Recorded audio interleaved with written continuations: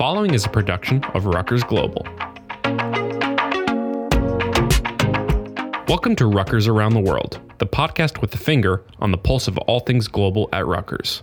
Today we hear from Ifrah Akhtar, who graduated from Rutgers University in 2019. During the summer of 2017, Ifrah studied abroad in Seoul, South Korea. She had some amazing experiences as you would expect, but also faced some challenges as a Muslim woman, including being abroad during Ramadan, a holy month in the Islamic faith during which Muslims fast from sunrise to sunset. These experiences studying abroad inspired Ifrah to develop a resource for other Muslim students seeking a global experience, leading to the creation of her guide called Muslims Abroad. In this episode of Rutgers Around the World, Ifrah talks about her study abroad experience and her Muslims Abroad project. This is her story. My first time studying abroad was going to South Korea for a month.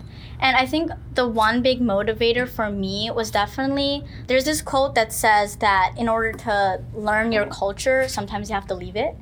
And I feel like we live in this bubble here in the United States. And especially me, I'm the first person in my family to go to college.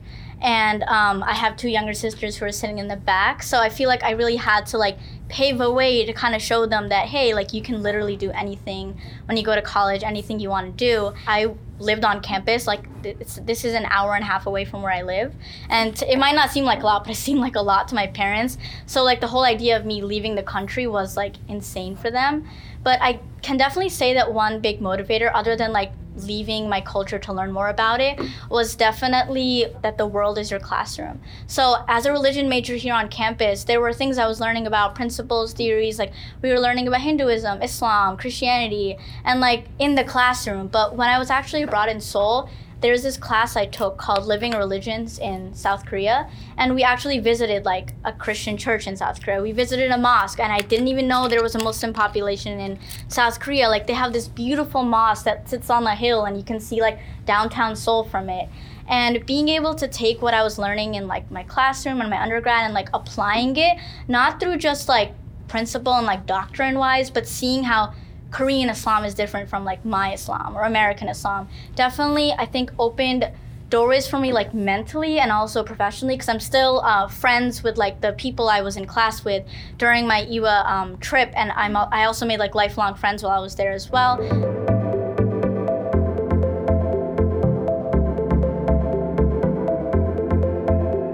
Pursuing study abroad or global study, it does open your horizons more.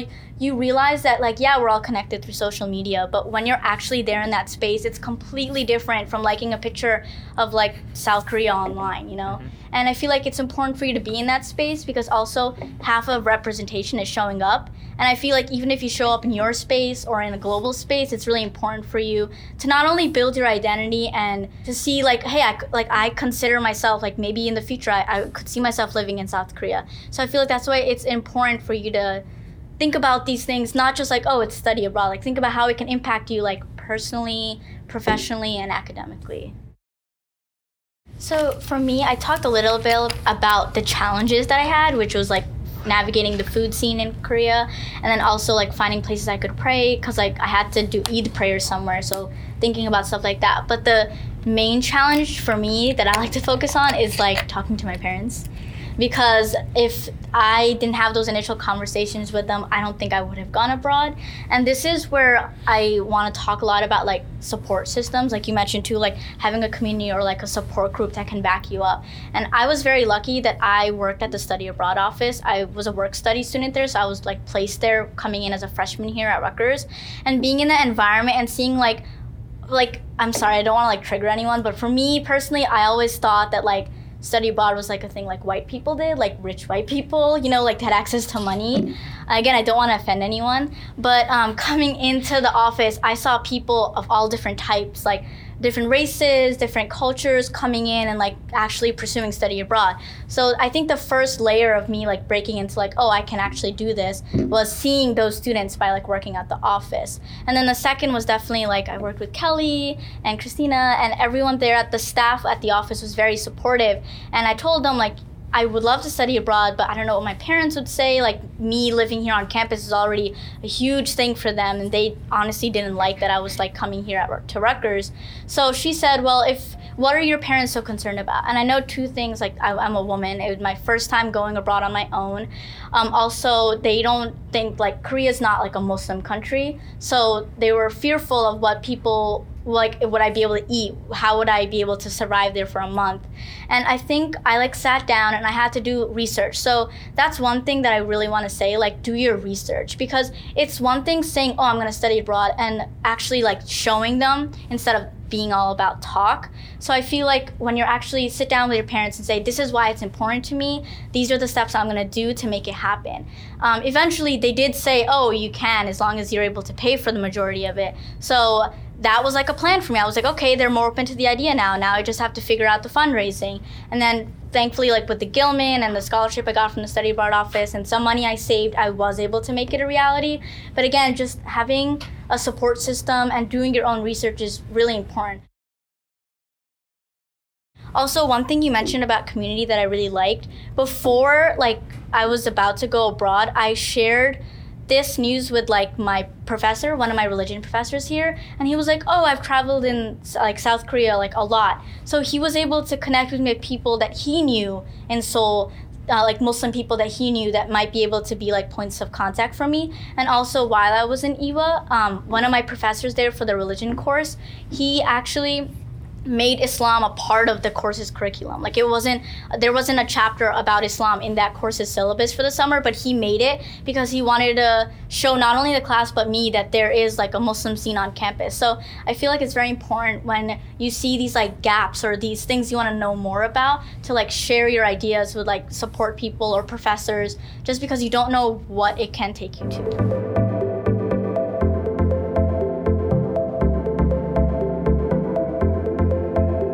I think what's so important with finances is that if you start doing your research, there is so much money out there available to students, especially like minority students and even like religious students. Like there are certain scholarships out there available to Muslim students that want to study in the arts or want to do anything STEM. Also reaching out to like your local mosque, like you mentioned, sometimes they'll be able to throw you money. And the important thing about fundraising is that you should try to apply to like a lot of opportunities or scholarships as early as you can, because even if you get like 100 here, 200 there, all of that will add up and can total like significant costs, especially if you're going to a country like for Korea, the dollar there is really strong. Like while I was there for the whole month, I ate at every single day, like every single meal. I was able to pretty much like go to a restaurant and eat. It's what your currency will translate to depending on where you're studying abroad too.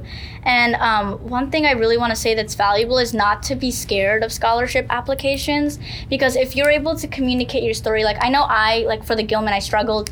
It's hard to talk about yourself, but if you're able to share like why you're passionate, especially things like why this will affect me academically, professionally, personally, they really want to see your side of the story, because at the end of the day, the people that are giving you money, they're investing in you. And another point I want to share is to get creative with it. I know at the study abroad office, there was like, I've heard sometimes like students can start like GoFundMe campaigns or like share like a PayPal link with their friends. Like I said, any like money can help, because it could pay for a visa, it could pay for like your luggage and stuff like that. So just doing your research and like being creative about money and not letting it weigh you down is really important. Also like promoting the study abroad office a lot, but they really did help me. Like Kelly, because she's one of the financial coordinators at the office, going to her and talking to her, she will sit down with you and look through all your like financial aid, all your finances, and make a plan, because I really didn't think I was going to be able to fund it, but working with her and seeing like what I would have to do really helped make it a reality. So one thing I can say is that I identify like Muslim American woman, and when I was in Korea, my religion isn't painted on my face.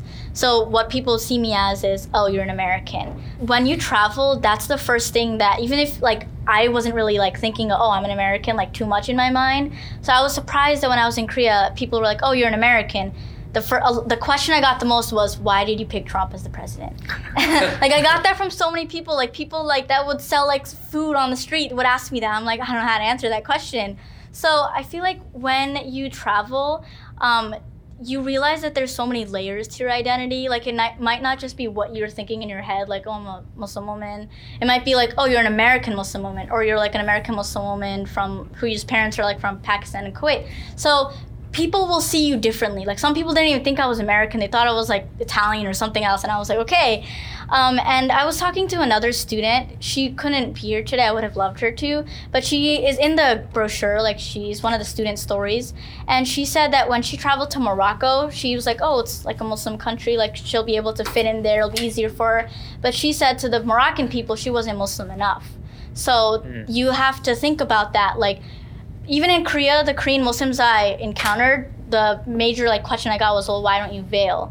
And I know that's a personal choice for a lot of people. So people are gonna view you in very different, like varying lens. And I feel like that does impact how you view yourself.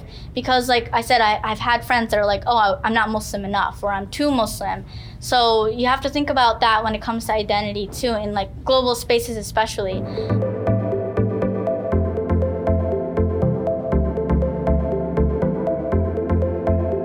When I was in Korea, I got like the very unique opportunity through Instagram. I met these Korean Muslims through Instagram, and like that seemed like shady at first, but they were students that were born in Korea and they were Muslim, and then there were also some students that were studying abroad from Kazakhstan, and there was a couple of students studying abroad from Arabic countries, and we were able to like sit together and like have a meal, and they all shared their experiences with me about what it means for them to be Muslim in Korea. And one of the experiences that really like struck me was her family is very strictly like Catholic, and when she came out to her family that I'm gonna convert to Islam, they were like very against it, and like her relationship with her mom is like severed. So she said, I got to learn more about what like the Korean Muslim scene looked like, because I feel like as an outsider going in, I'm like, oh, a mosque, I can like feel at home there, and I can, but their version of Islam is different because it's entwined with the culture too. And I feel like when you travel, it's sometimes easy to forget that. Like your version of Islam is not going to be their version. And listening to her experience did make me feel grateful that like, I'm glad that like my relationship with my mom isn't severed or like stuff like that. So I feel like identity, everything like impacts you, but when you go abroad, you realize that there's like so many layers to it. I think a lot of it for me personally was when I came home and I was able to sit down and like really go over like what was this experience for me, what did this mean to me. When I was presenting at Diversity Abroad, I also was part of their like Global Student Leadership Summit, and we had like a seminar there where it was like unpacking your study abroad experience more than like saying, oh, it was amazing, you know, like what made it amazing, how did it impact you, all the goods and bads. And I feel like it's important to do that when anywhere you travel, when you come back, to just sit down and reflect, like, how am I different now from before I went? How does this enrich my experience, and what has it done to me? So a lot of it for me was when I came back, while I was there, I was like in the middle of it, so I didn't have time to process it. Everything was just happening really fast. So when I was able to actually sit down and think about it more, that's when I started to like have epiphanies and stuff.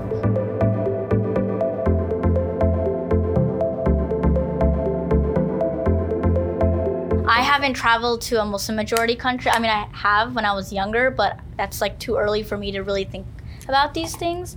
But I can say that one of my friends, Nazis, when she traveled to Morocco, she said that she thought it was going to be easy because it's a Muslim country. But she said it's really hard because people will still look at you as an outsider. Even though she's Muslim, she was American, like she wasn't Muslim enough. And she said it's very difficult because when she would go out into the streets of Morocco, people didn't see her as Muslim. But when she would be in her class, like on her study abroad program, she was like the only Muslim there. And whenever they had questions about Islam or what was going on in Morocco, they were like, oh, let's ask Najis. And she's like, it's hard being like that token Muslim in a class or in a global space, especially like if she is in a Muslim country. So again, there's like a lot of like complexity to work through when you are studying abroad in a Muslim country. For me, going to Korea, since it's obviously not a Muslim country, I feel like there was a lot of like more camaraderie in like the smaller minority community there, like with the students that I sat and we had dinner and we talked about how it feels to be Muslim in Korea. But again, for me, the biggest thing was the food. Like I knew Korean to say like I didn't want meat in my food, but they would be like, why? Like, you're so skinny, like eat more. Like, I'm just like, no, you don't understand. And it did get to a point where I was just like, I would have to like just take the meat out or request vegetarian. So I feel like it's what you also make of the experience. If you have family in like the Muslim majority country, then you're gonna get a completely different experience than if you were traveling on your own. But I personally also think like it probably is a bit more challenging to navigate your Muslim identity in a Muslim majority country, because that's one thing that will really be challenged. I think that one really important thing we have to consider is, even though we're so connected with social media, we have to think like there's an algorithm that runs that thing. It's very curated what you see, and things you see on the news, like certain perceptions are formed about other countries, and you won't break past those perceptions until you actually go to those countries. Like what you might know about Korea or what you might know about like the Middle East might be very fueled by what you interact with on a daily basis through the news, through media. But when you're there, you're able to form those connections and your own perspectives on your own. And I feel like that's also one really big important thing we have to do in like studying abroad. It's to form our own opinions. Like, don't just like sit there and let the TV feed you. Like, go out there and learn on your own. When I was in Korea, like I was able to like see different parts of religions there. I was able to make friends, like I said. I also, while I was there, like I was able to like do like a market research study for some product they were launching in the US. So like just these like little things, like you never know what's gonna happen. And I feel like it might be like romanticized, like, oh, like study abroad, like go travel to this country, but actually doing it and like realizing that it's a journey, not just like one time like destination thing, it's just so important and very enriching for you personally too. Thanks to Ifrah for sharing her experiences with us. For more information on Ifrah's story or study abroad at Rutgers, be sure to visit our website at global.rutgers.edu. That's all for this episode of Rutgers Around the World. Join us next time as we discuss all things global with members of the Rutgers community. Thanks for listening.